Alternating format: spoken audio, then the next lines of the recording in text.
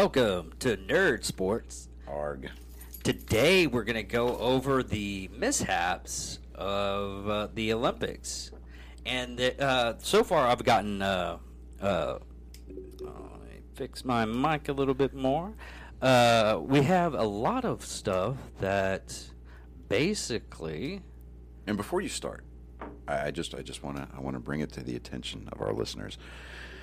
I'm impressed. I'm excited to see where this one goes because we always start the show. You always say we're going to go over the intricacy or the intricate world of, and then you like pull some random shit out of your ass. Yeah, and you are coming to the table with like legitimate news stories. What's really from the sports world? And I'm sitting there going, this is probably the least athletic, non-sports centered individual I have ever met in my entire life. No, that's not true. But top 10 easy. Yeah. But still, you came to the table ready to play, dude. Good on you, bully. Look at you, guy. I know, right? All right, so but let's go. Okay, the first one is Hong Kong police arrested man for booing Chinese national anthem while watching Olympics. Now, you can't do that in the United States, so we're kind of oblivious of this. And the whole reason why this like procked up really hardcore on me is because we have something and we treasure the most, me and you at least, is the Bill of Rights, to where the first one up there is the right to assembly, freedom of religion, freedom of the press, freedom of assembly, and the creme de la creme, the freedom of speech. Yeah. Now, in certain countries, this doesn't surprise me. Hong Kong doesn't surprise me because, it is China, and China's a communist nation, so they can basically pull you, they can bag you at any good time that they want, and they can pull you aside, arrest you, and... They can deem anybody in the country at any time that they want a complete and total shit pump, and one of people carry you away. People are like, oh, that's just that. No, Dubai, you can do the same thing if you have like if you say anything about the prince, or in Saudi or something like that in the Middle East, you say something against their monarch, they will arrest you. Yeah. So that's the one thing. He was 40-year-old man was accused of assaulting the national anthem when watching a live stream of an award ceremony on Monday. Now, we're actually saying this, we're recording this on Wednesday, but it just goes on the show that their reach is very far.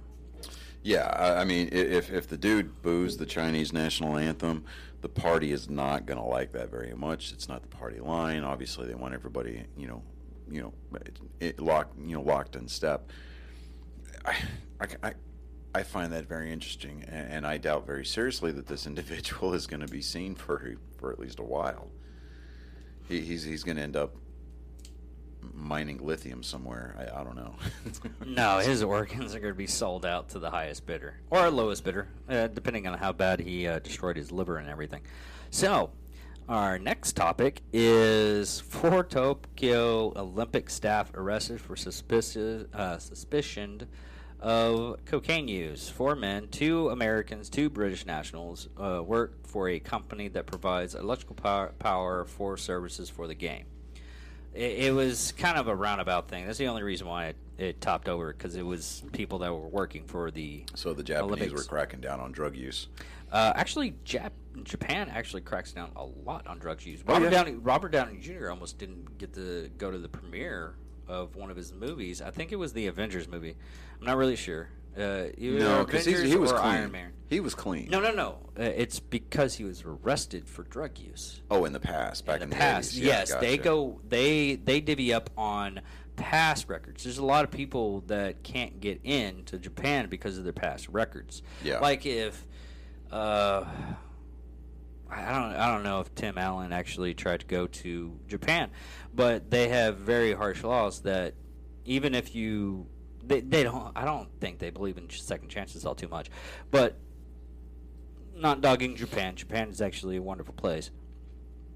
But if you have a bad record and everything like that, then boom, you don't get a good you don't get to go into Japan. And another one, now this is going to be a hard one for me. Uzbek. It's Uzbek man. Arrested over allegedly raping at the Olympic Stadium.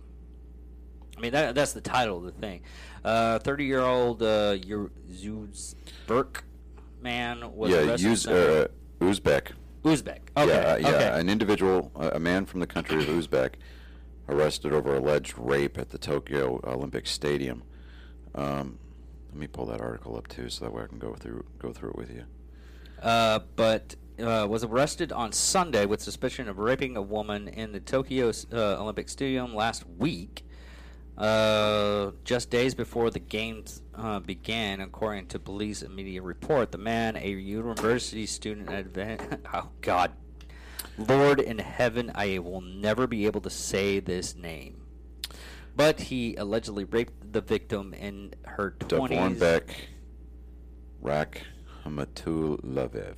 Yeah, that's my story. I'm sticking with it. We're just going to call him Dr. D because that's what he tried to do. No, Dr. D is actually a cool name. Yeah. You got to give him some the raper. Yeah. We're not going with the ripper. We're going with the raper. The rapier. Yeah. I don't know why, but those old Saturday Night Live Celebrity Jeopardy skits with Alex Trebek and Sean Connery, the rapiest. No. Yes. The penis mightier. No, that is the pen is mightier. My God, but I'm sorry. He apparently did this on Friday night. The Tokyo Metropolitan Police Department said without specifying the location.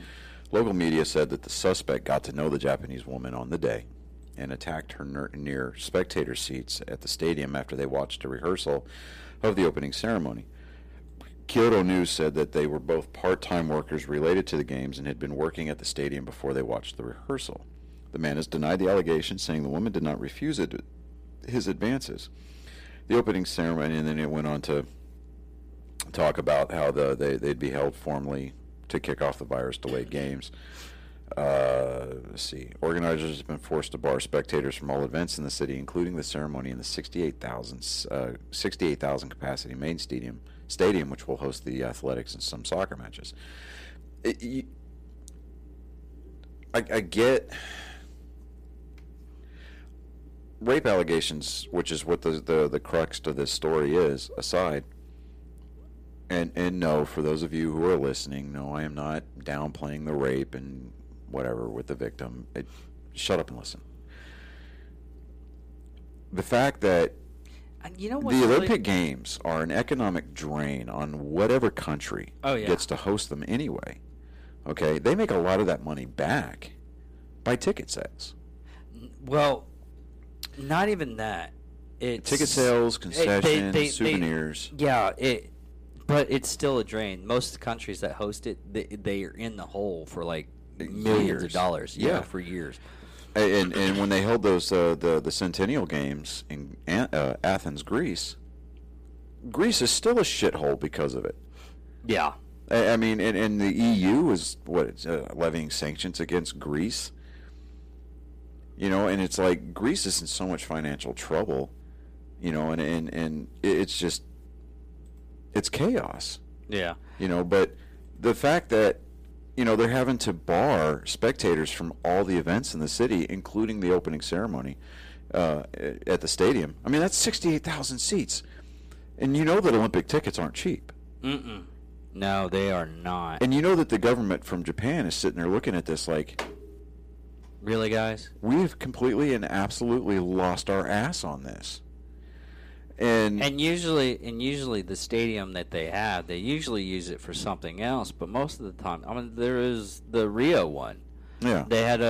They spent probably about $5 to $6 million just to reformat the old the original Olympic one. They had like can't even tell you. It's probably back in the 50s or 40s. Yeah, and you sent me another link for... that was the same thing. Yeah. I can't say her name. Poland grants humanitarian visa to a Belarusian Olympic sprinter who refused to board her flight home.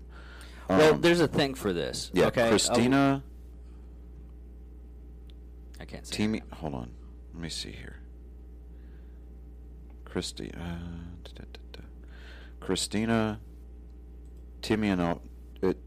Timanovskia. Yeah, that's what I'm going with. Yeah. We'll just call her Christina. Well, she refused to get a flight home. What the whole thing about this was, she was supposed to run the 440. Mm-hmm. She's not trained for the 440. 440 is not the 440, the 400. Yeah. That's an endurance, and she was a sprinter. Yeah. And basically, she hadn't trained for it. She didn't feel that she was up for it. Okay, she does the 200 meters and the 4x400 meter relay without her consent. Yeah. They were like, they deprived me of my right to participate in the 200 meter race and wanted to send me home. She did not detail exactly what she feared or what she feared she would be jailed over, but her fear of reprisal comes after she spoke out against national sporting authorities. And so Belarus, which is one of these Baltic countries, that still, they still do things in a very, Eastern Bloc kind of way. Well, what they actually said is someone told her, and this is what she revealed to reporters after she was given. That's when they gave her asylum. Was you better get a lawyer. Okay, here it is. Here he is. Embassy in Tokyo said in a statement on Monday that the Barcelona diplomats arrived at the airport on Sunday to clarify the circumstances and provide possible counseling and legal assistance if necessary, but were unable to obtain any information about her from the Japanese representatives. And the statement added that the athlete has not been in contact with the embassy. Yeah, but Poland said that she was welcome to come there and pursue her athletic career. She just, I think Belarus is going to end up looking like the bad guys in this one. Yeah. Okay. Yeah, nonprofit organization Global Athlete called on the IOC to immediately suspend the Belarus National Olympic Committee and allow all Belarusian athletes to compete as neutral athletes under the Olympic flag. She was scheduled to leave on a 10:50 p.m. flight to Istanbul on Sunday, but upon arriving at the airport, she approached a Japanese police officer and asked if she could apply for political asylum. I'm afraid that I might be jailed in Belarus. She said, I'm not afraid of being fired or kicked out of the national team. I'm concerned about my safety. And I think that at the moment it is not safe for me in Belarus. I didn't do anything, but they deprived me of the right to participate in the 200-meter race and want to send me home. So, yeah, she's been in touch with the Polish embassy. And Poland is like, yeah, come on over to Warsaw and we'll hook you up. Yeah. And this is just me gathering information on that one event, because I just got a little tidbit of information on one side on the other. But sorry, folks, ended up having the hiccups for a second there. But what happened is what was happening with the Belarus is a lot of their athletes were either getting hurt or it's something to the extent of they were falling out with the running race, and they were losing contestants or players, basically. But it was basically a big shit show. And I love train wrecks. Yeah. I'll watch a train wreck. Yeah, I mean, because there's been a history, especially when the Soviet Union was still a thing, where you would get a lot of Soviet and a lot of Eastern Bloc country athletes that would defect during the Olympics or during major sporting events. It's become a lot less and less of a thing. It's become more rare since the Soviet Union fell. But it cites this article cites last month, a 20-year-old Ugandan weightlifter went missing after leaving a note saying his life in Uganda was too difficult and he wanted to work in Japan. He was found and transferred to police custody. Multiple African Olympians reportedly went missing during the 2012 games. With Eurita's flag-carrying runner, Wene, I'm not even going to try. Their flag runner, or flag carrier, was among those applying for asylum in the UK. Unlike these athletes, however, Christina did not appear set out with the intention of defecting for political reasons. Instead, appears to have been forced into the act after speaking out against an official decision to include her in a race she has not run before.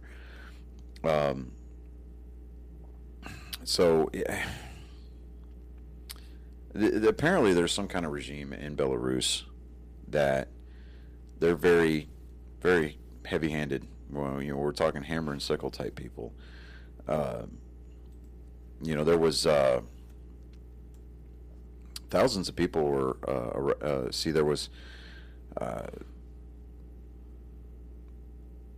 She said, but Belarusian athletes have faced retaliation, been detained, and excluded from national teams for criticizing the government following mass protests last year against long-standing strongman Alexander Lukashenko.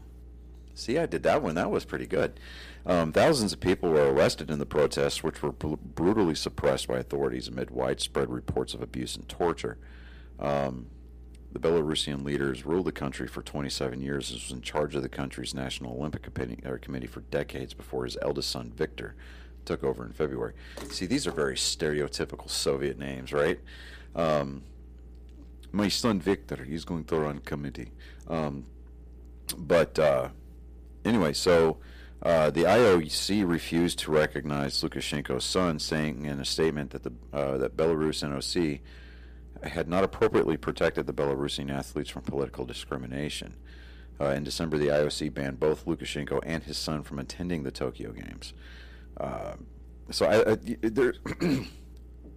Belarus is going to be in some serious hot water. And if it would not surprise me, sorry guys, I didn't turn my ringer off before I came in. It would not surprise me I'm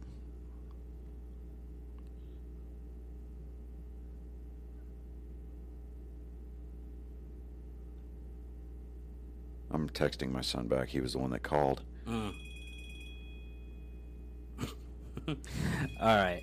Well, while you're doing that, we'll go over Simone Biles. A lot of stuff on her, and I have to say this.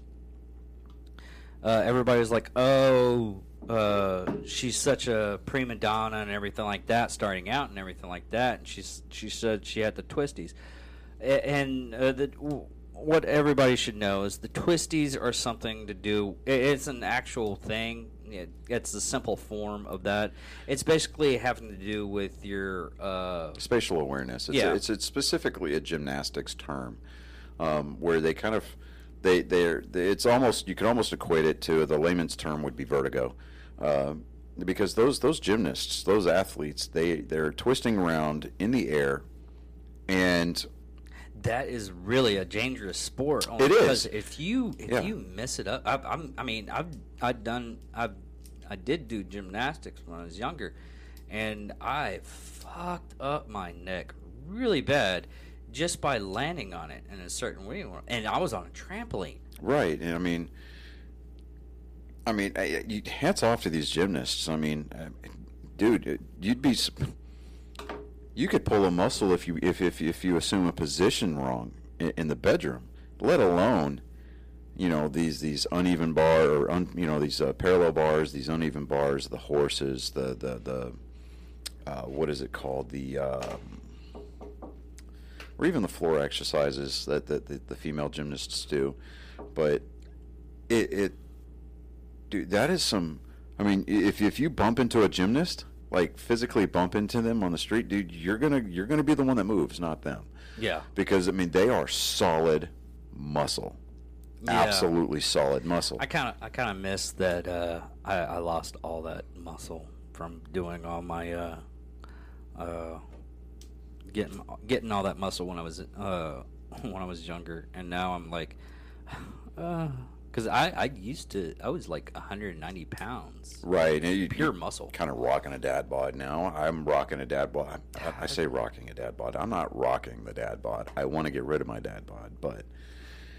You're not really rocking it. I mean, you are rocking it, okay? Because technically, I'm not rocking a dad bod. You're rocking dad bod because you actually have somebody you can go home to. In a matter of speaking, yeah. You have a girlfriend. She enjoys you. Me, on the other hand, I'm looking at myself in a mirror is not considered rocking the dad bod. It's more or less. Look. Before you start going to this self-deprecation mode, I was trying to give you some props. So how about you just maybe shut that hole under your nose connected to that lump 3 feet above your ass just long enough to accept a compliment. But, okay, thank you for the compliment. We'll go with that. But what's really sad is she actually still competed. Yeah. The person that took her place literally took the gold. I forget, man. This is so sad. I wish I didn't do that. Okay, now as far as Simone Biles is concerned, dude, I'm behind her 110%. I know her last name is Lee. You know, I mean, she. Samantha Lee. You know, because I mean, mental health. I mean, especially for us, that's a big thing. You know, and we're not saying that she was suicidal or anything like that, but I mean, if she was not in the mindset. Yeah, absolutely. You do you. You got to take care of yourself first, because if you're out there, and your spatial awareness is off, and you're not at 100%, you can get hurt or killed. I mean, if you land wrong, you break your neck, and then what? I mean, you still end up hurting the team. Whereas now she bowed out of the events that she was slated to compete in, and you know, I don't like the backlash. Everybody's talking about, she quit on her team, she quit on her country. No, she didn't quit on anybody. She didn't quit on the country. She was protecting herself. And she was looking out for her teammates. Like the wrestling chick back in the 80s that ended up like breaking her leg. Yeah. She had a small fracture because she felt, it was like, hey, maybe I shouldn't be doing this. But well, you know, Mother Russia demands that you go and you compete. So she goes out and competes. She breaks her leg. What's it do? It hurts the overall score, because they take all the scores.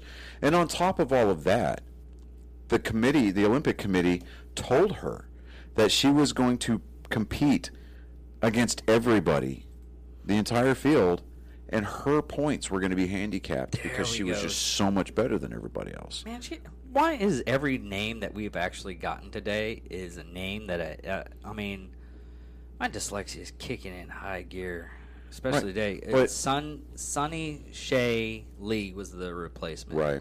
I want to give her props because she still won us gold. Yeah, she brought home the gold. Yeah, absolutely. You know, go her, go Team USA.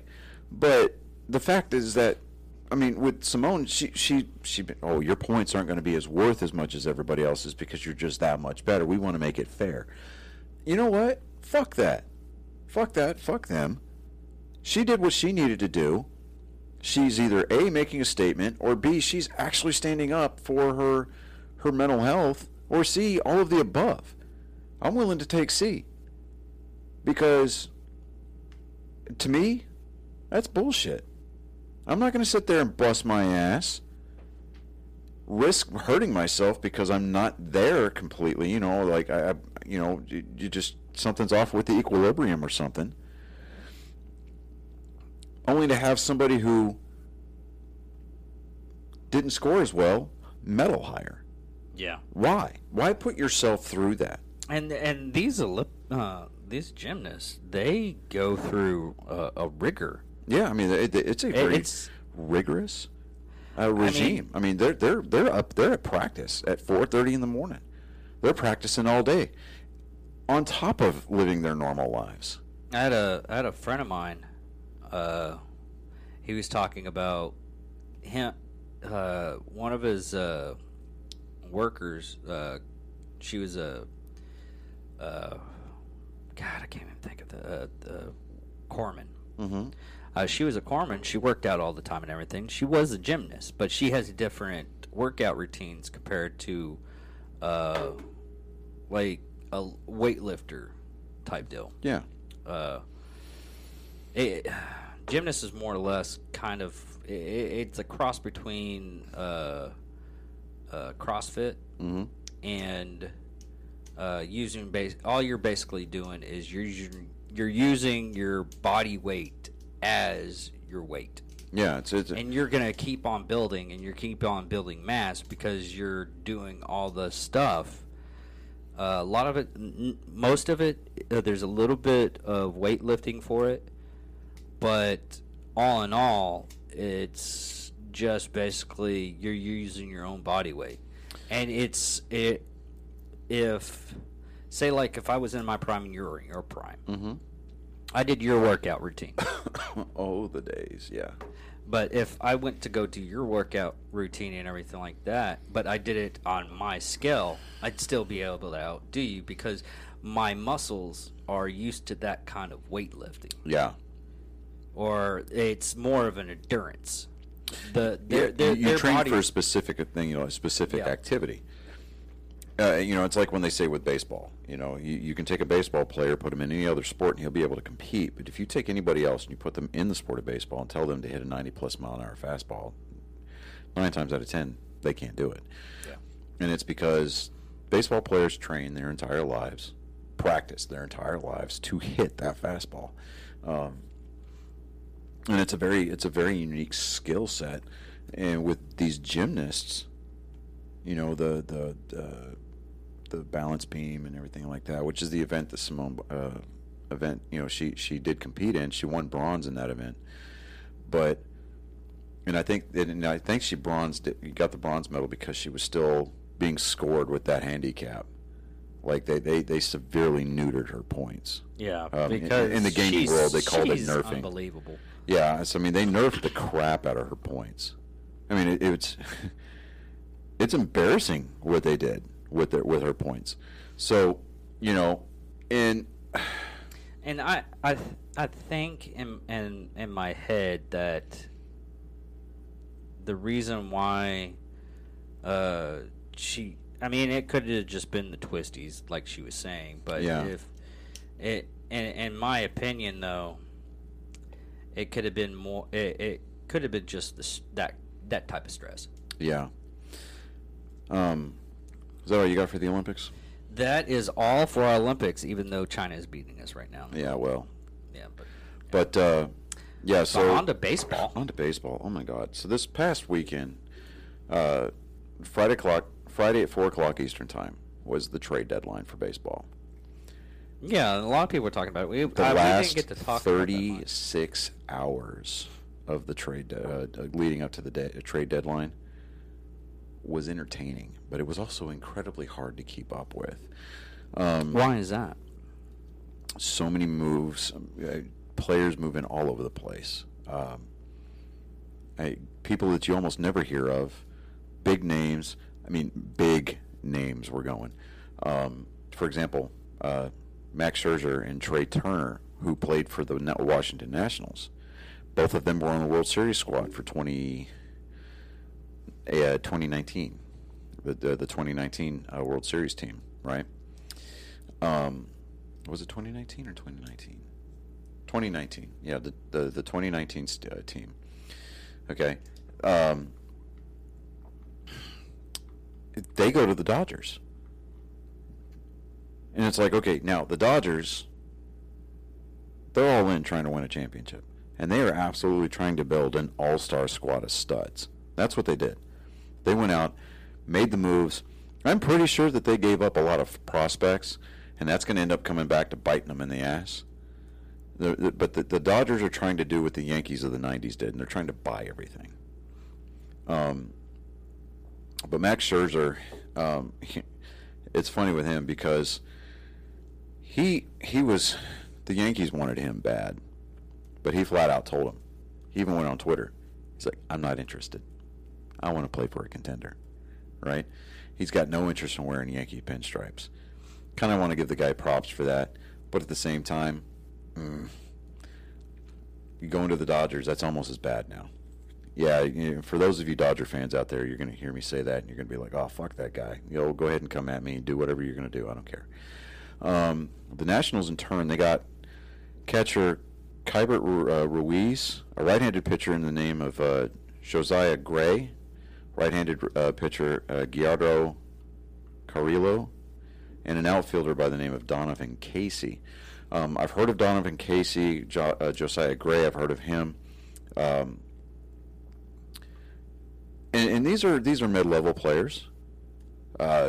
Washington, they're trading away all of their big pieces. The only person that they've got left on their team right now from the World Series run is Juan Soto. Okay. That dude showed up to work and he's like, where's everybody at? But the Dodgers, the Dodgers beat out the Padres, who were in the same division in that whole Scherzer sweepstakes thing. They pulled off the blockbuster trade at the deadline. The Dodgers, at least right now, they're still, I think, at least 2.5 games ahead of the Padres for the last wild card spot. But they're still trailing the Giants for the division lead. But Scherzer, he's a 3-time Cy Young Award winner. And the dude he's got skills on the mound. I mean, he's a terrible hitter, but most pitchers are. The Giants was making some moves. Now the Cubs, let me preface this. The Cubs are in complete teardown mode right now. I mean, they are. I mean, I told you last time we did an episode, our last episode for the sports show, that the Cubs were complete sellers. They were sellers. I mean, they were absolutely holding a fire sale on the north side of Chicago, right? Yeah. Did they get rid of the entire team? Well, damn near almost the whole team. At least as far as their big three. Chris Bryant, who played outfield and third base for the Cubs, he went to the Giants. The Giants gave up Alexander Carino, who's an outfielder, and a right-handed pitcher named Caleb Killian. Chris Bryant's a former MVP. And I mean, the Giants got off. I mean, they got him cheap. They got him for a pair of prospects. Because at this point, yeah, the Cubs are tearing down everything. I mean, I wouldn't be a bit surprised if they traded the ivy growing on the outfield wall for a couple of potted plants and a bag of hot dogs. I mean, what are they doing over there in Chicago? They left the fan base just kind of going, what the hell? I mean, it's embarrassing. The Blue Jays, they got right-handed pitcher Joakim Soria. This dude, his numbers this year aren't that great. I mean, at the time of the trade, he had a 1-4 record with a 4.30 ERA, or earned run average. And that's only with 29.1 innings pitched at the time he was traded. But the Diamondbacks, I mean, they're getting a player to be named later. So, I mean, basically, at some point into the distant future, maybe during the offseason, the Diamondbacks are going to go to the Blue Jays and say, we want so-and-so, or we want so-and-so. And the Blue Jays have to give them. They have to give that up. Do I think that was a great trade? Not necessarily. It helped the Blue Jays as far as their pitching was concerned, because their pitching did need help. But I mean, we'll go over here in a few minutes after I try to run down the trades as far as the transaction list is concerned, who I thought won and who I thought lost on the trades. Was that basically like a trade in the NFL debate, for like the draft? Because I know a lot of people, they'll give up their you'll see a lot of teams in the NFL. They'll trade draft picks for this player or that player. Yeah, and it's basically the same thing. The Braves got right-handed pitcher Richard Rodriguez, and the Pirates got from Atlanta right-handed pitcher Bryce Wilson and right-handed pitcher Ricky DeVito. Rodriguez, he was a closer. Played 37 games this season for Atlanta, pitched a 2.82 ERA with 14 saves while striking out 33 batters at the time that he was traded. The day, I think it was Wednesday of last week, my buddy Zach Medford called me, and we kind of shot the shit with on baseball for a little bit, and kind of had our talk, had our takes and everything. Because, and I'll get into that trade here in just a few minutes, because I had pegged, always pegged is the wrong word to use. I had picked Anthony Rizzo to go to the Red Sox. That didn't happen. I'll go over how that worked out here in a minute. But the Padres got center fielder Jake Marisnick from the Cubs. And the Cubs got right-handed pitcher Anderson Espinoza. I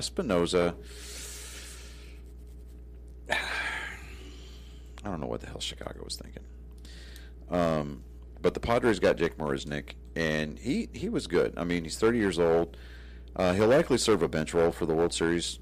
They say World Series contending Padres right now. Yeah, because they haven't. They've never won one. They've made it to a World Series. Tony Gwynn played with the Padres back in the 90s against the Yankees. I think they got swept, but still, they got there. He's bringing 5 home runs on the year, 22 RBIs so far. So he's having I think his numbers are down a little bit, but he'll be a good guy to call on from the bench to say, hey, look, we need you to pinch hit in this kind of a situation. He may not be the slugger that they're needing, but I think he'll be a good as far as like a situational hitting kind of a thing. Especially if a pitcher is halfway through his three hitter minimum requirement before he gets pulled. He'll be a good guy to insert into the lineup mid game when you're talking about matchups.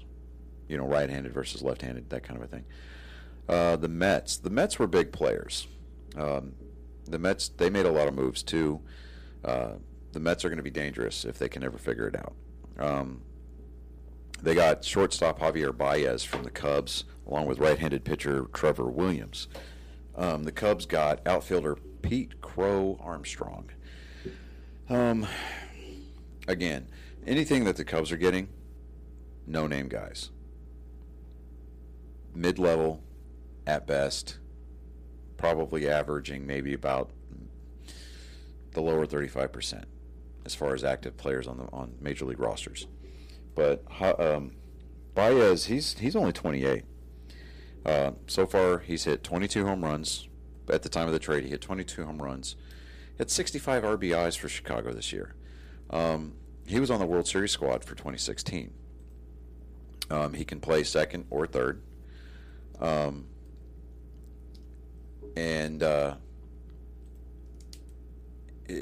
see, because Francisco Lindor, who plays for the Mets, he's expected to return from injury because he's been on the injured list. So when Francisco Lindor comes back to the lineup, expect Baez to move either to the second or third. He's really versatile on that side of the infield. So I see him probably playing. I think they can probably split the time because, I mean, the fact that he's got so much versatility tells me that he's going to platoon a lot of time. He's going to start, but he's going to platoon his time between second and third because Francisco Lindor, he's one of these like $300+ million players. He's going to play where he signed to play. So And this was kind of a surprise here. Jon Lester of Red Sox fame and Cubs fame, he's won a World Series with both clubs, was pitching for the Nationals. Again, the Nationals are tearing everything down too. He was traded to the Cardinals, and the Cardinals sent outfielder Lane Thomas. He's a five-time All-Star. Lester's a five-time All-Star, three-time World Series champion. He won twice with the Sox, won once with the Cubs. He's got, at the time of the trade, he had a 3-5 record in 16 starts and a 5.02 ERA with 51 strikeouts. Jon Lester, when he's healthy and pitching well, can locate his fastball. He can locate his breaking ball stuff. I like him. I mean, yeah, I'm a little biased because, of his time that he spent with the Red Sox. But all of that aside, I like Jon Lester. I think he's a quality guy. He knows what he's doing, and he actually hit a home run, his fifth career home run, or fourth or fifth career home run before he got traded. So the guy can actually hit. So, and fun fact, at the time at least, I don't know if he's still wearing it, but he wears number 34. In honor of one of his very best friends, David Ortiz, who wore the same number when they played together on the Red Sox. But moving on, the Cardinals, it seemed kind of like the Cardinals are stacking up on pitching, because the Cardinals pitching staff needs the help. They got left-handed hitter or pitcher from the Twins, J.A. Happ, and along with some cash considerations as well. The Twins got right-handed pitcher John Gant and a left-handed pitcher named Evan Sisk. Happ's one of those under-the-radar, kind of sneaky, dangerous kind of pitchers. When he's on, he's on. But when he's having a bad day, you can forget about it, kid. That dude's just going to burn the place down. If he's not locating, you can really tell he's not locating. He leaves a lot of stuff hanging out over the edge of over the center of the plate. He hangs his curveballs a lot, and a lot of those hanging curveballs end up as souvenirs in the stands. So it's going to kind of be interesting to see how he works with the pitching staff, or the pitching coaches rather, from St. Louis. Whether they've got some kind of secret elixir or some kind of sneaky secret squirrel trick that J.A. Happ can kind of bring together. It'd be nice to see him actually flourish. J.A. Happ a few years ago took a line drive, a comebacker, they call them comebackers, pitched the ball, hit it, and it line drive popped right off of his head, hit him in the head, line drive from 60 feet and 6 inches. And that ball hit him in the head probably close to 100 miles an hour. God, that just reminds me of the guy. Oh God, what's his name? That threw a fastball and it hit a bird in mid-flight. Oh, yeah, it was Randy Johnson. Yeah. Yeah, Randy Johnson. It was a pigeon. No, I thought it was a dove. No, it was a pigeon. Was it? Yeah. That thing exploded. It did. And he throws like a. You know what's funny about that is that's the one thing that everybody associates with Randy Johnson. The dude he's a professional photographer now. And in fact, if you look up his photography company's website, his logo is a pigeon. Is it? Yeah. Hold on. Who is it? Randy Johnson. He's in the Hall of Fame. He's thrown a perfect game. He's thrown a couple of no-hitters. Played for Seattle. Most notably, he played for the Arizona Diamondbacks when they won their World Series titles. But, all right, so keeping in tune with the Washington Nationals teardown fire sale, they sent catcher Yan Gomes and infielder... That's a dead pigeon. Yeah. That's hilarious. Yan Gomes, who's a catcher, played for the World Series squad for the Nationals, along with Josh Harrison, and cash considerations to Oakland. Oakland sent catcher Drew Milas, right-handed pitcher Richard Gossick, and right-handed pitcher Seth Schumann. Young Gomes, at the time of the trade, had 9 home runs, 35 RBIs. He was batting .271 with a .454 slugging percentage and 218 plate appearances. So he was having a pretty decent year. And you would think that, okay, hey, I'm a strong piece for my team, maybe because we're not doing that well, I'm going to be safe. No, absolutely not. Management, front office said, we need to start over from scratch. We need to figure this whole thing out. So don't look for Washington or the Chicago Cubs to be doing a whole lot for at least the next couple of years. Well, what's really sad is the basic fact, the reason why Chicago is really revamping their stuff is because their 2016 win. Yeah, it's just the way that they're going about it. Yeah, and the one thing that you learn, and if anything else, take a playbook out of the Yankees playbook, or take a page out of the Yankees playbook from the 90s. They had those core guys. They had Jorge Posada, they had Derek Jeter, they had Andy Pettitte. They had this core group of guys, Mariano Rivera. They called them the core 5, right? And these 5 guys, they were just staples on the team. And then they traded Andy Pettitte, and then Mariano Rivera and Derek Jeter played their entire careers in New York. But as these guys started getting older, they started retiring or they started trading people away. The whole love affair that people had with the Yankees just kind of dulled over, right? The Cubs had, I mean, you have Javier Baez, Anthony Rizzo, and Chris Bryant. Those were the core 3 guys. I mean, they called them the Big 3 in Chicago because these guys nailed down the World Series win for Chicago. In fact, the last out of the 2016 World Series was Chris Bryant coming in from third, picking up a ground ball with his bare hand and throwing it to Anthony Rizzo to get the final out.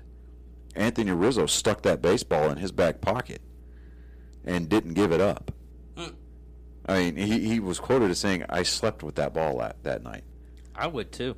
You know, so the Cubs, I don't know. I mean, I was watching Twitter and there was a lot of people going, "What the fuck?" And I mean, a lot of people were feeling sorry for the Cub fan base because, like, what are they going to do? Well, a lot of people's reaction on stuff like that, it's always to the stat burst. I mean, look at the A's back when they won that 20. They got that 20-game streak.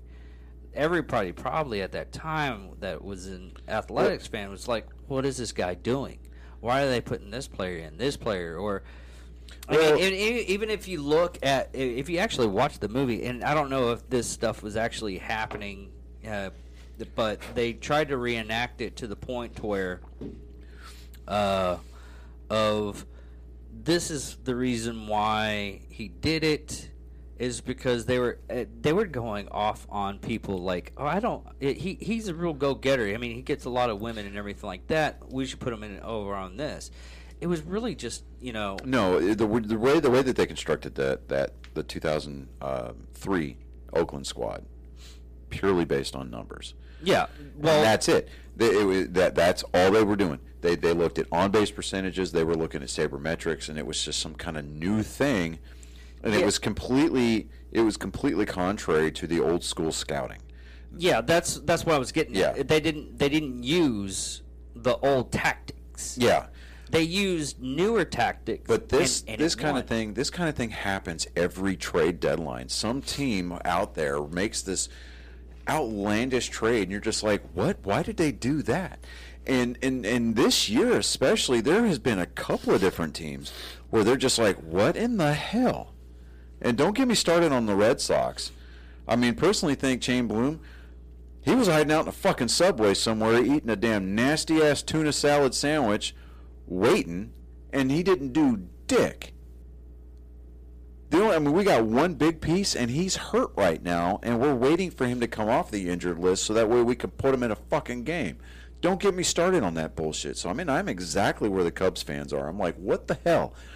They're seeing their team making all these kinds of stupid-ass moves, Like, okay, you guys are rebuilding. I get that, but you need to maintain a core group of veterans so that way when you bring these prospects up, you've got some kind of like tutelage going on there.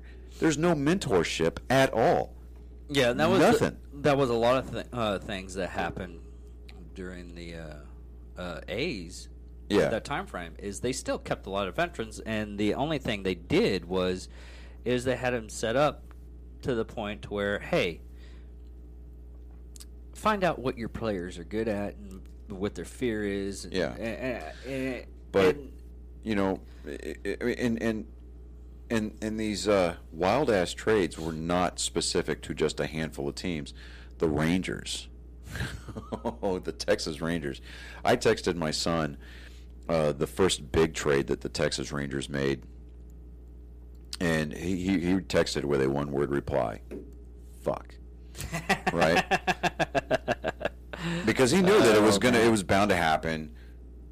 John Daniels, who is the GM for the Rangers, the guy is a certifiable knucklehead, absolute knucklehead. Well, they got rid of Nolan Ryan, so. Well, the only reason why the only reason why Nolan Ryan was part owner of the team at that time was because they conned him into signing on with the ownership group so that way they could buy the Rangers to keep them from moving. Yeah. Okay. So the Rangers traded away right-handed pitcher, a starting pitcher, Kyle Gibson, Ian Kennedy, also a starting pitcher, and right-handed pitcher, Han Krause, along with some cash considerations to the Phillies. The Rangers in turn got a right-handed pitcher, Spencer Howard, right-handed pitcher, Kevin Gowdy, and another right-handed pitcher, Josh Gesney, right? Philadelphia is needing pitching help because at the time of the trade, they were 3.5 games back of the Mets for the National League East Division.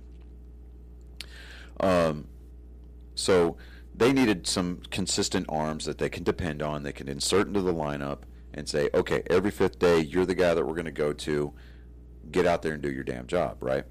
So Gibson, he joins the rotation at the time of the trade with a 2.87 ERA, 94 strikeouts in 19 starts. Okay, while Ian Kennedy was not a starter. I'm sorry, he was a reliever. He held at the time of the trade a 2.51 ERA, 35 strikeouts, and 16 saves this season. Okay. Those are good numbers. Those are decent numbers. Okay, I got to see freaking Ian Kennedy close out a game against the Red Sox, and he got a save. I mean, the dude's got certifiable good stuff. Okay. I mean, he's got good action on his fastballs. His curveball is respectable. Okay. The Rangers. We all know that the Rangers weren't going to win anything. They weren't going to go anywhere this year. But there we are. Hang on to some of the good pieces that you got, but instead, no. Not the Yankees. The Rangers were trading away some of their big guys.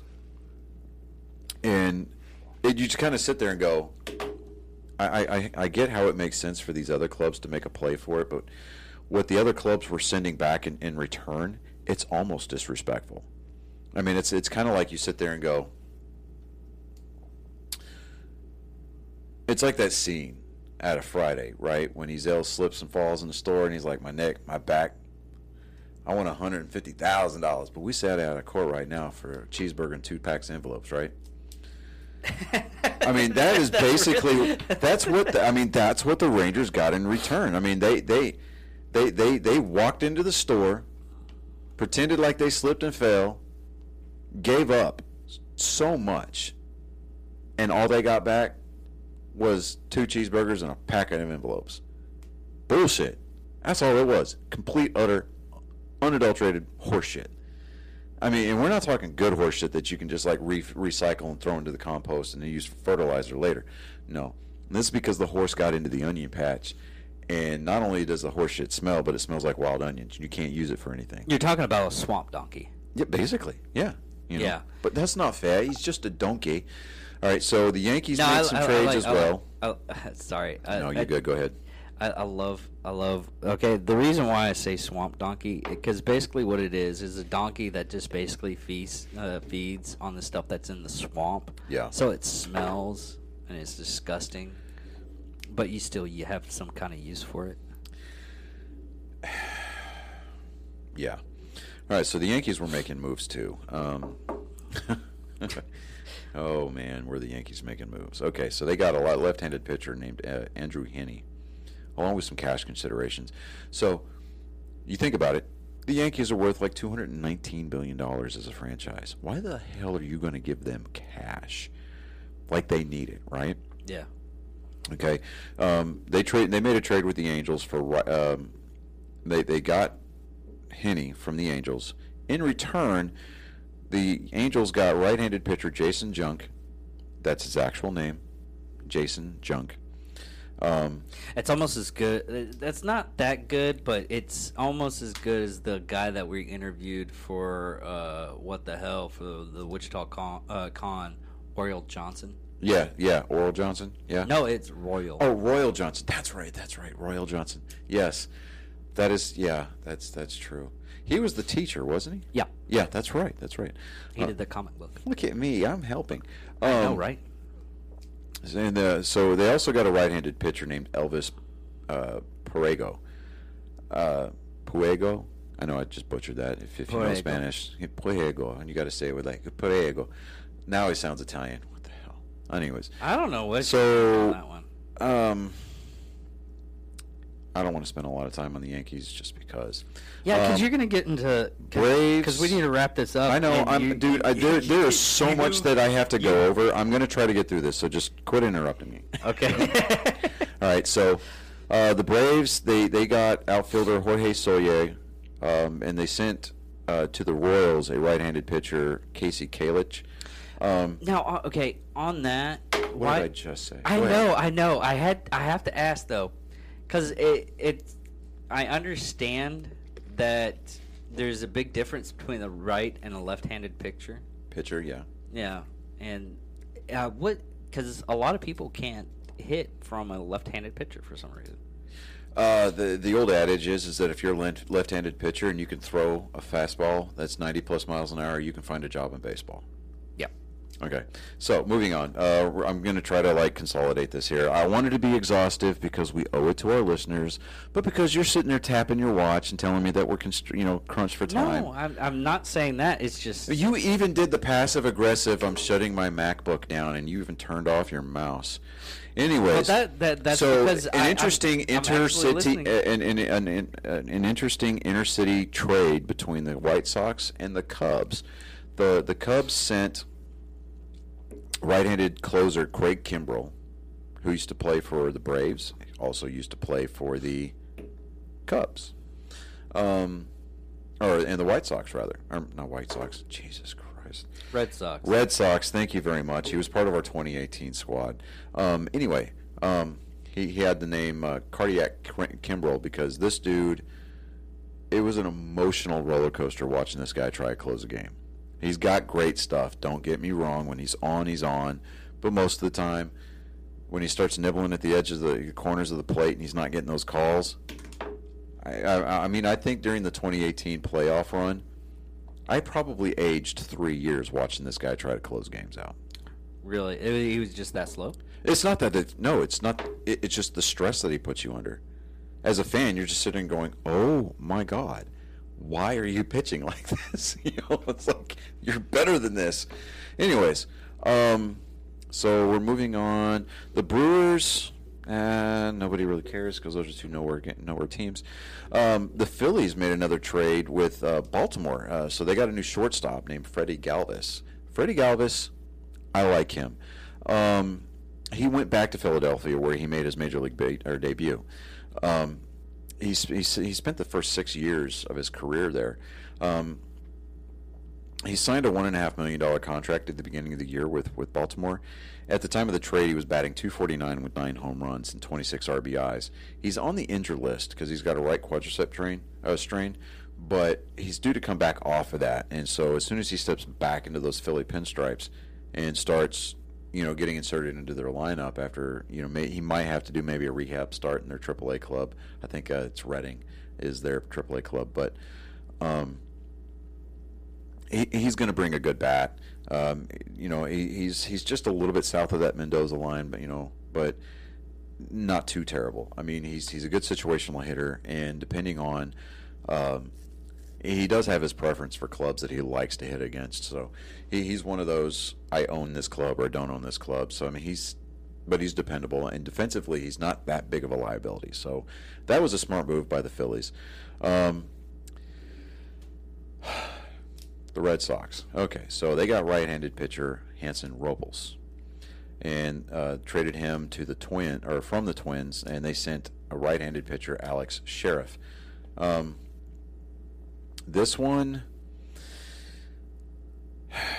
well, okay, so yeah. Is he good or not? He's made 40 at the time of the trade. He made 45 appearances for the Twins, going 3-4 with 10 saves and a 4.91 ERA. I'm not a fan of I'm not a fan of the trade. I'm not. Why is that? Time will tell. Because we needed.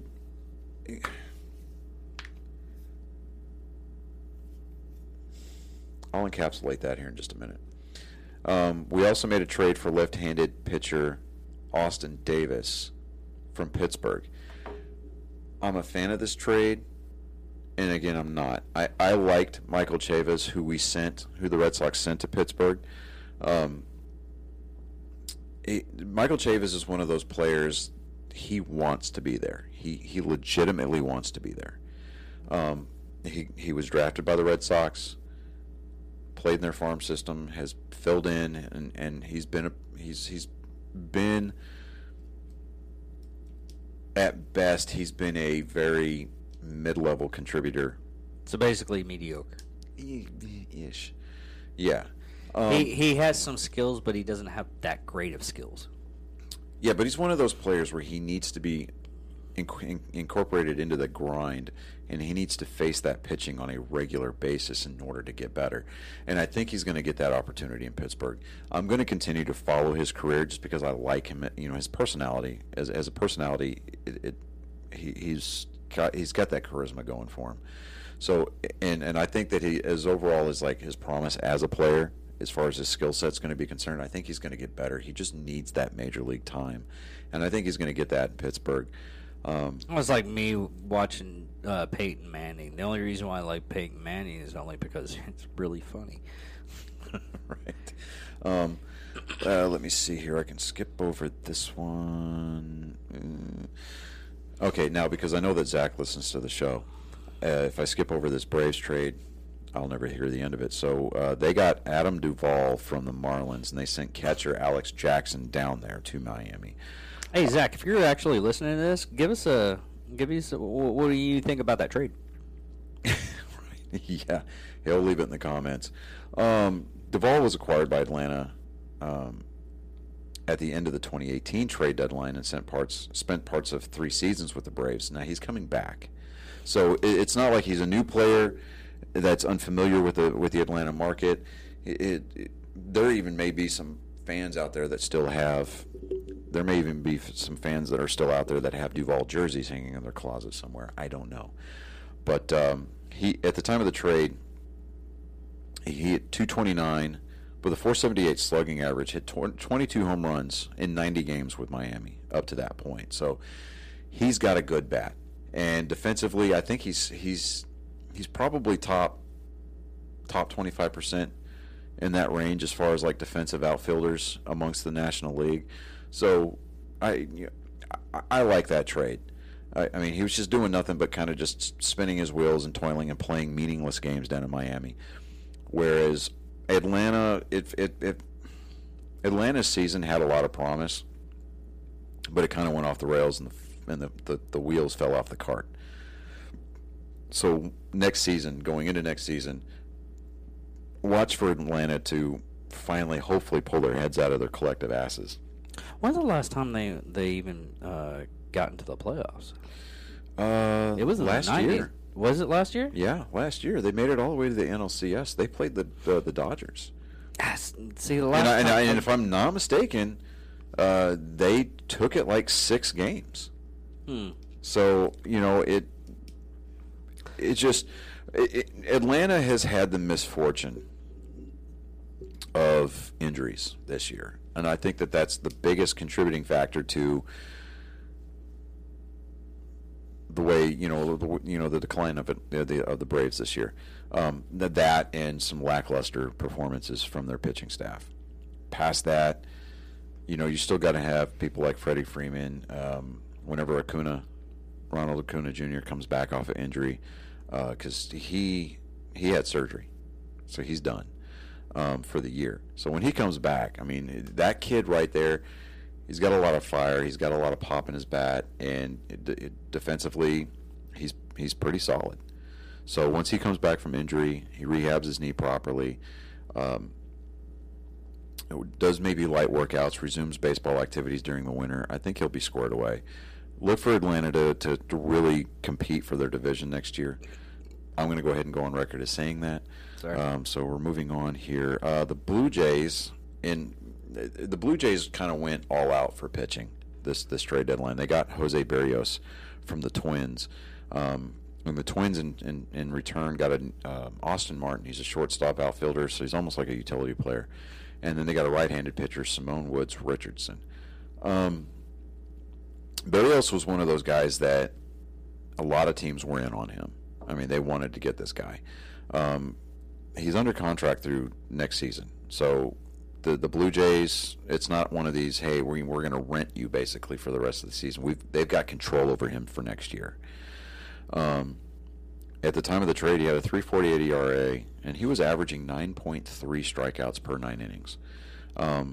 And he was averaging like 2.4, almost 2.5 walks per 9 inning. And he pitched 121.2 innings up to the point of his trade with Minnesota. So now that he's with Toronto, I saw he had a start with Toronto since the trade deadline, and he was pretty lights out. Now, on these trades, I know you had to go a little bit more. It's just out of curiosity. On these trades, though, how bad do you think it's going to when does these trades do affect? They go into effect immediately. Immediately. So those people are actually being as soon as that trade's done. Those two teams come to that agreement. That player, they're pulled from the lineup, and they are sent. They get on a plane and head to their new city. Okay. Now, how do you think that it'll affect them switching out? Not very much at all. I mean, if anything else. For example, the Cubs, and I'm going to get into this here in just a second, but I'm going to skip over that Red Sox trade. I want to talk about the Yankees trade. They got Anthony Rizzo. I was absolutely livid, along with the rest of Red Sox Nation, pissed off about this trade because we think that Brian Cashman and the Yankees, they're notorious for going out and getting players that they know other teams, especially that the Red Sox, are interested in, just so that way other teams don't get them. Granted, yes, the Yankees needed help at first base. Anthony Rizzo's a left-handed hitter.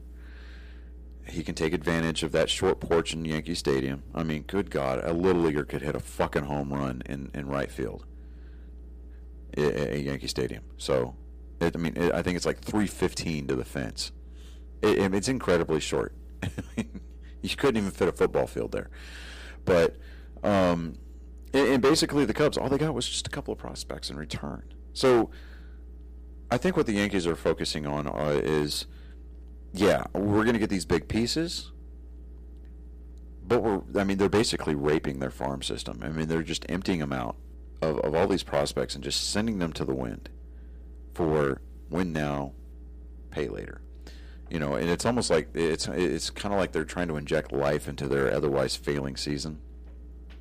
Because let's face it, as far as the Yankee fan base is concerned and the New York media is concerned, anytime that the Yankees don't make the playoffs, the season is considered a losing season. And that's just something that just can't be allowed to happen in New York.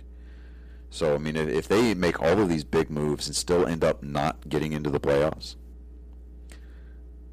I am going to personally print out all of the headlines from the New York Post and the New York Times, and I'm gonna put them up here on the wall for us to be able to look at during the winter, because that's going to be our comic relief. It's just going to be hilarious. Now, the Red Sox did make a decently smart move. They went out to the Nationals and said, "Hey, we want Kyle Schwarber." Kyle Schwarber played for the Cubs in the 2016 World Series. Okay, he was traded to the Nationals like a year or like a couple of years after that.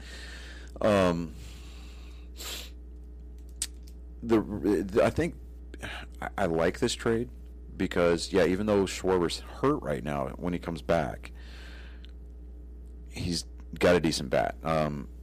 He at the time of the trade, he had 25 home runs, 53 RBIs in 72 games.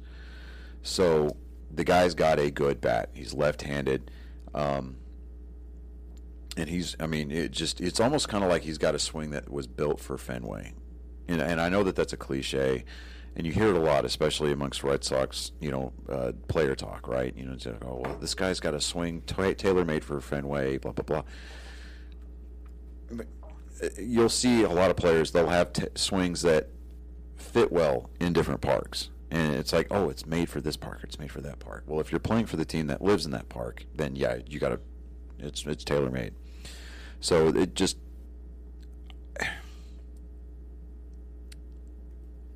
It's more of a just kind of I guess an alliteration of the potential that this guy's going to bring, to the team. So, do they actually try him out though? No. Maybe try him out in that park or no. They just to my knowledge, Kyle Schwarber's only played like a couple of times in Fenway, and that's when the Cubs came to visit Fenway during interleague play. Okay. So. It's just one of those weird phrases that I'm like trying to wrap my head around and everything like that. But let me see here. Okay, now the biggest news here. This is the link that I sent to my oldest son, and he replied with the one word "fuck" reply. The Yankees went out and they talked to the Texas Rangers, and they got outfielder Joey Gallo. This guy, he's got a good bat. Defensively, he's okay. Better than mediocre, but he's not outstanding, right? I mean, he'll make all-star teams based on his offense alone. Now, he's a left-handed slugger. Again, he's got one of those tailor-made swings for Yankee Stadium. He'll take advantage of the short porch. Again, all he's got to do is just basically slap at the ball. I mean, this guy's strong enough to where if he tried to hit a bunt over the right field fence, he could probably hit it.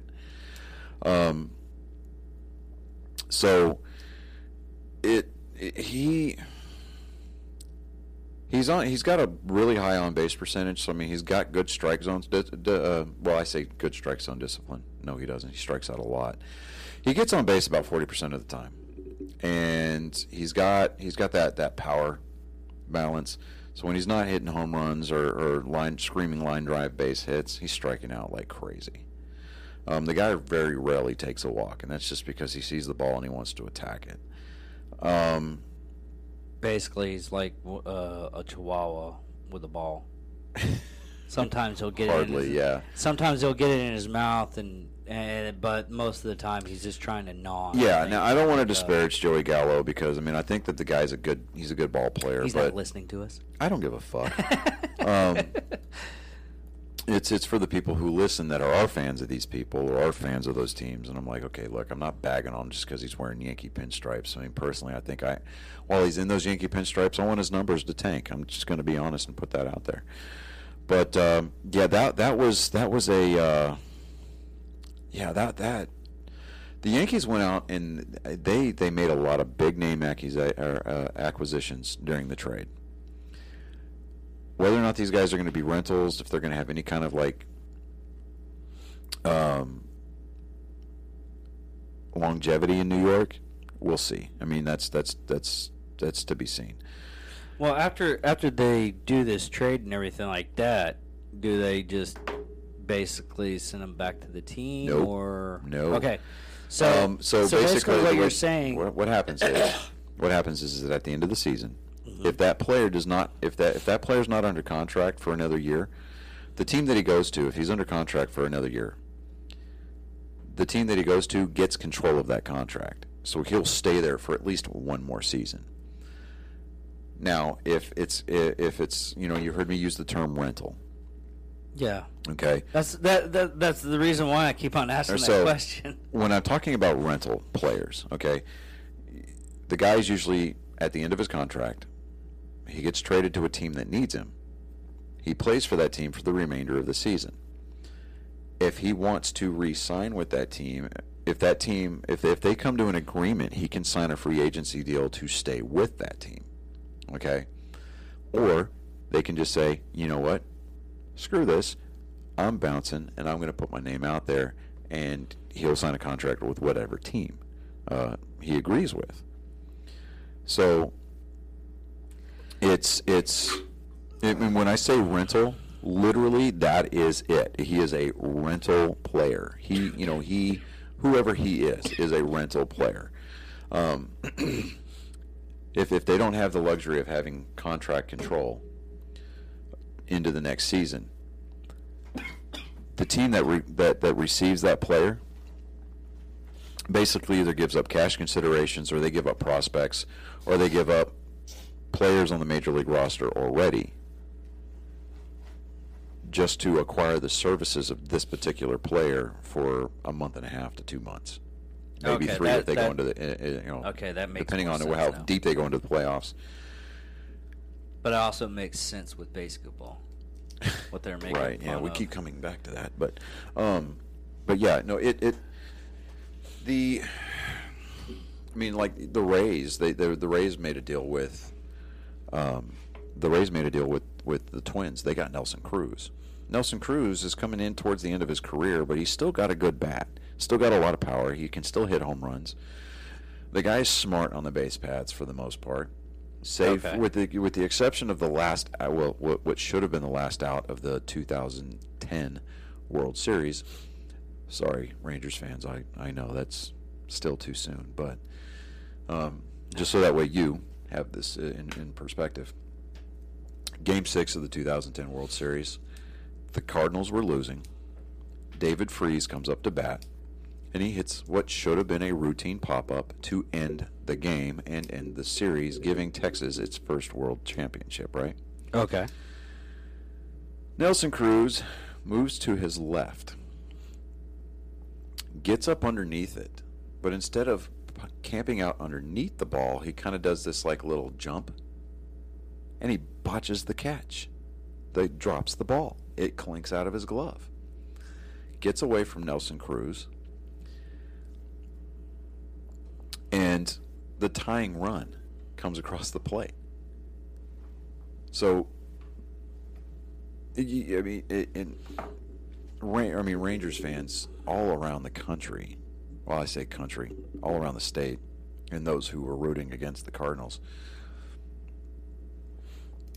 just absolutely lost their fucking minds. I mean, you could hear the heartbreak all across North Texas. And it was just like, oh my God. They had that series in hand.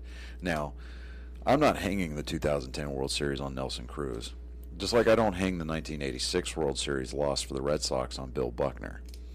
Bill Buckner's play, if you go back and you Google it, he routine ground ball up the first baseline, and it basically goes through the 5-hole. I mean, it squirts out from his glove and right between his legs, and he flubbed it. And the Mets went on to win that game, and then consequently went on the next night to win Game 7. But just like I'm not going to hang the 86 World Series on Bill Buckner, I'm not going to hang the 2010 World Series on Nelson Cruz, because the Rangers had every opportunity to come in the next night for Game 7 and absolutely show out. They didn't do it. They didn't even bother to play. I mean, they were there physically, but I think that they just had all the mental wind taken out of their proverbial sails. They didn't even bother to show up, to include who would have normally, who in my opinion, would have been the shoe-in for the World Series MVP, Josh Hamilton. didn't even bother. I mean, he had a terrible night at the plate the next night. And the Cardinals ran away with Game 7. Absolutely ran away with Game 7. They won the 2010 World Series. So, I mean,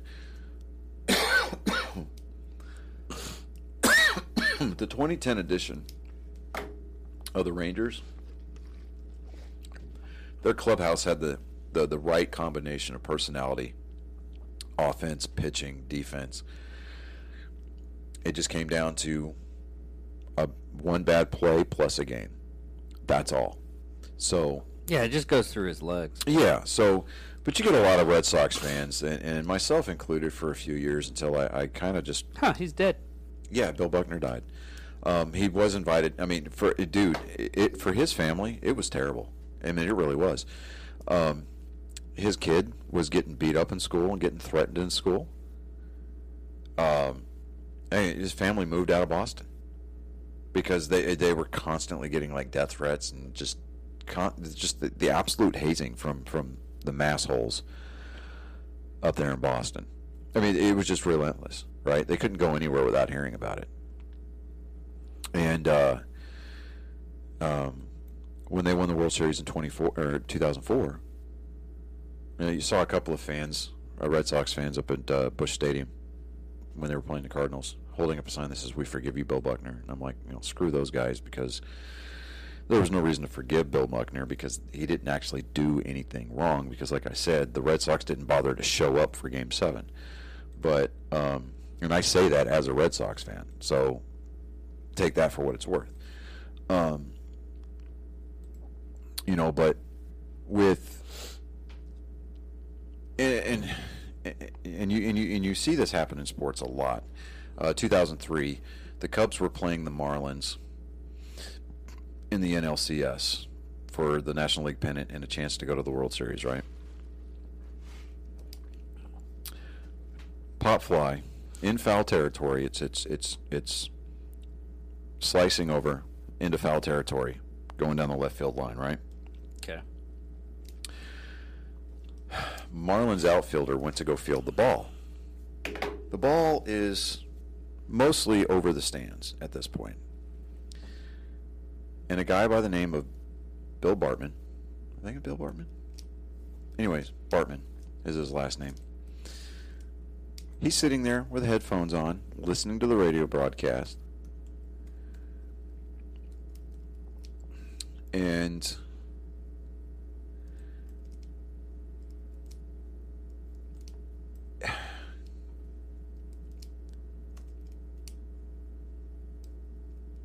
oh, no. The Cubs were fielding. All right, so the Marlins guy pops up over there, right? So the Cubs outfielder goes to field the ball.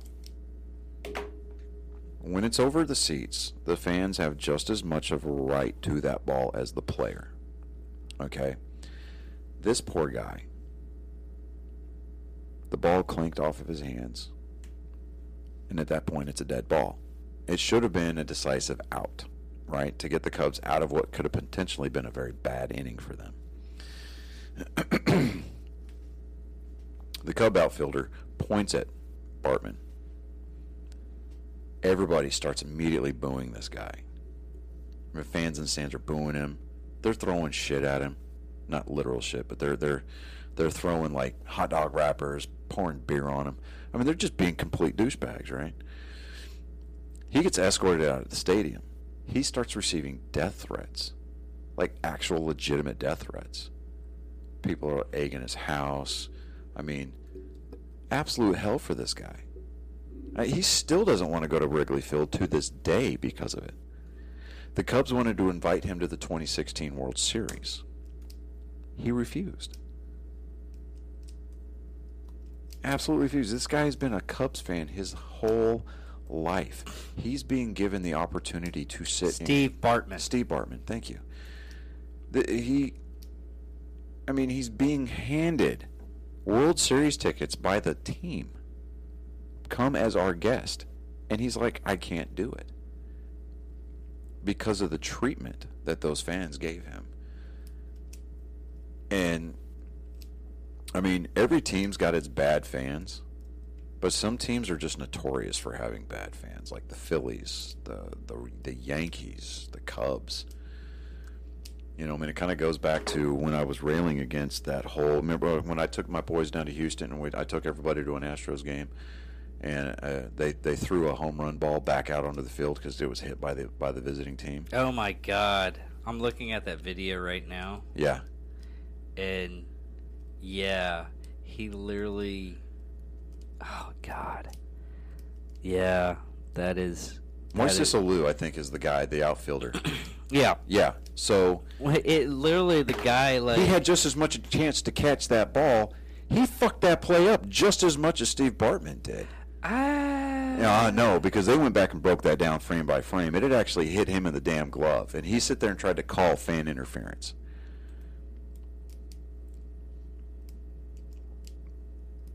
His hand was in the glove, though. His hand, here was the edge of the glove, and here's his hand. I mean, they were right next to each other. No, his hand is right on top of it. Well, then at that point, Moises Alou had the opportunity. I mean, he should have and got on top. I mean, what is he? I mean, he couldn't do it. Bartman's natural reaction is completely and totally understandable. You see a ball coming, you're going to reach out for it. I mean, come on. The dude paid money for those seats. Moises Alou is going to sit there and throw this guy under the bus, and not once, to this day, has Moises Alou ever apologized for that shit. Not once.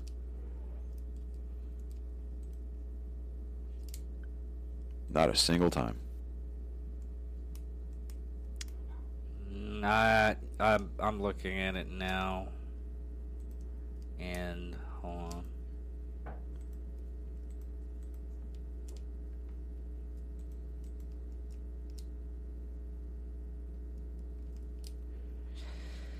Yeah, I get what you're saying. But the fact of the matter is, you can't hang that series on Steve Bartman, because the Cubs should have showed up the following night, or at the very least, they could have pitched their way out of that situation, and they failed to do it. And it's not because of what happened on with somebody in the stands. It's not because of a singular play with one of your other players or teammates. No, you failed to rise to the occasion. You failed to meet the standard, and you failed your city. Let's just call it what it is. They failed their city. Nelson Cruz failed the city of Arlington. He failed the fan base. The team the following night failed everybody. The Red Sox in '86 did the same thing. They failed. Absolutely failed. Last year's World Series, Tampa and the LA Dodgers playing down there at that travesty of a stadium, Globe Life Field. Okay? The Rays took it as far as they could take it, and they fell flat on their face. He would have missed the ball. Bartman or Alou? Alou. It was on the edge of his glove. Look in the. See, he didn't make a good play then. He did not make a good play. He had just as much of a chance to make that a good play versus anything else, and he failed. Absolutely. But you know what the beautiful thing about baseball is the fact that you can come back from stuff like that. Yeah. Because eventually time will heal all wounds, to include Steve Bartman. Now, I'm not going to speak on behalf of Steve Bartman and say that at some point he's going to end up at Wrigley again. Probably not. He may end up just watching the games from home, just because of the fact that if he gets seen out in public, people are going to either A, give him shit, or he's going to B, get apologized to. Tarred and feathered. No, and not tarred and feathered. I mean, because at that point, they've won a World Series. So, the drought was over. So they can't hang that on him. But you're going to still get that dickhead fan out that's be like, oh, I remember you, fuckface, and they're gonna give him shit for it, and they're gonna ruin his experience at the ballpark. It's like when you go to the ballpark. Okay. For example, last night the Astros were playing in LA against the Dodgers. Now, this is a new heated rivalry because of what happened during the 2019 World Series, right? So, or rather the 2017 World Series, when the Astros did their whole sign stealing scandal. Anyways, so the Dodgers hosted the Astros last night, right? The Astros went in there and shut out the Dodgers. like beat them soundly. Like they could not score. And you're seeing all these Twitter videos out there now.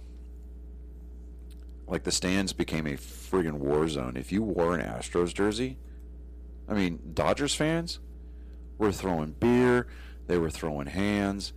It was ugly. I mean, just absolutely ugly. I mean, I won't even go as far as to go to blows with a Yankees fan, because why? It's not worth my time. I'm not going to sit there and risk getting tossed out of a major league ballpark and banned from that facility and possibly all 30 facilities because I decided to throw a punch. I mean, yeah, we can run our mouths and we can talk smack to each other, but at the end of the day, we're all human beings. We're there to enjoy a friggin' ball game. We need to just shut up and watch it, right? When you walk through the turnstiles, you're a kid for 3 to 4 hours. That's the point, right? As a fan, you go, you work your ass off and you buy these tickets. You go to sit at a game. You pay too much for hot dogs. You pay too much for beer. And you pay way too much for stale popcorn. But you're there watching a game, right? You're making memories with your friends, your family, your loved ones. You're not there to get into a damn fist fight because somebody else is running their mouth. You can chirp back, fine. Yeah, that's great. I've been known to do that. I've even been known to chirp at the players on the field. Well, here's a fun fact about it. Steve Bartman actually got a World Series ring after they won. Yes, that is something that I single-handedly thought that was a very classy move on the part of the Cubs. They gave him a World Series ring. I mean, he didn't want to come to the World Series, but they gave him a ring, which I thought was great. I mean, it's not one of these replica rings. It's an actual ring. Yeah, I mean it's an actual ring that he can wear. Now, I think that honestly that would go along. It better go a long way towards healing that wound there and kind of smoothing things over.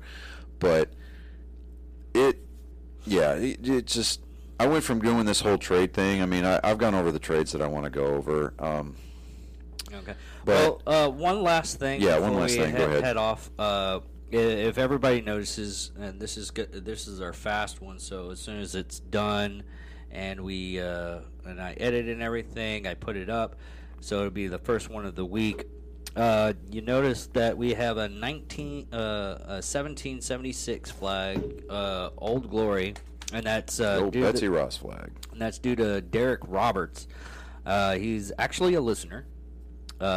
He says every once in a while he'll listen to our cast. So thank you for that. We did purchase it from him. You can go to Derek Roberts, just message him, or I think he has his number up here. Yeah, it's Moorwood, Moore Wood Flags. Yeah. It's Facebook. It's fb.me/Moorwood Flags. He's got morewoodproject@yahoo.com as his email address. If you want his number, message us on our Facebook page. We'll be happy to shoot you that number. Or you can just find his website is morewoodflags.com. Yeah, or we can send him to his Facebook page where what's really interesting about his story, though, and I want him to have it on, and I need to message him mid-August because he's doing a lot of work right now. He's very busy. He used to be a pharmacist. And now he does this. Yeah, dude, Derek, I've got to tell you, man, this flag is sexy. And I'm not just saying that. Dude, it's legitimately a sexy flag. I want to buy one. I mean, I've been wanting one like this. I seriously, legitimately, I want one. I saw that, and I was like, oh, yeah, we're definitely... Because he was like, hey, I was looking at your... Facebook page, and I need to put this one on top. I have a Old Glory, and that's my favorite flag because it's the first flag that we actually. Well, it's not the first flag we actually technically flown, but it was the first one that was adopted by the Continental Congress. Yeah, and it's just the beginning of what of our nation, which we both love and respect. And I just wanted to go out and say thank you, Derek Roberts. go to his Facebook page. Find him anywhere you can. These things are gorgeous, and purchase one. Yeah, and nice. If you're listening on Apple or Spotify and you can't see this thing, it looks like it's waving, and it is absolutely beautiful. I need to take a picture of it and put up on our. Yeah, make it the. I wanted to wait until we actually got it up. Yeah, not the profile picture, but the. What is the name of the other picture? The background picture on our Facebook profile. Background picture. Yeah, thanks a lot, Dick. But yeah, make it the background picture on our Facebook page. Actually, I was thinking about making our background picture us in that. We need to actually do the picture. Yeah, we need somebody who knows how to take pictures. Yeah. Well, I can take the pictures. Just we need to take the time to do it. Yeah. But anyways, I'm Johnny Skelton. I'm David Dickerman. Keep it classy, San Diego, everybody. Thank you very much. Oh, also before we forget.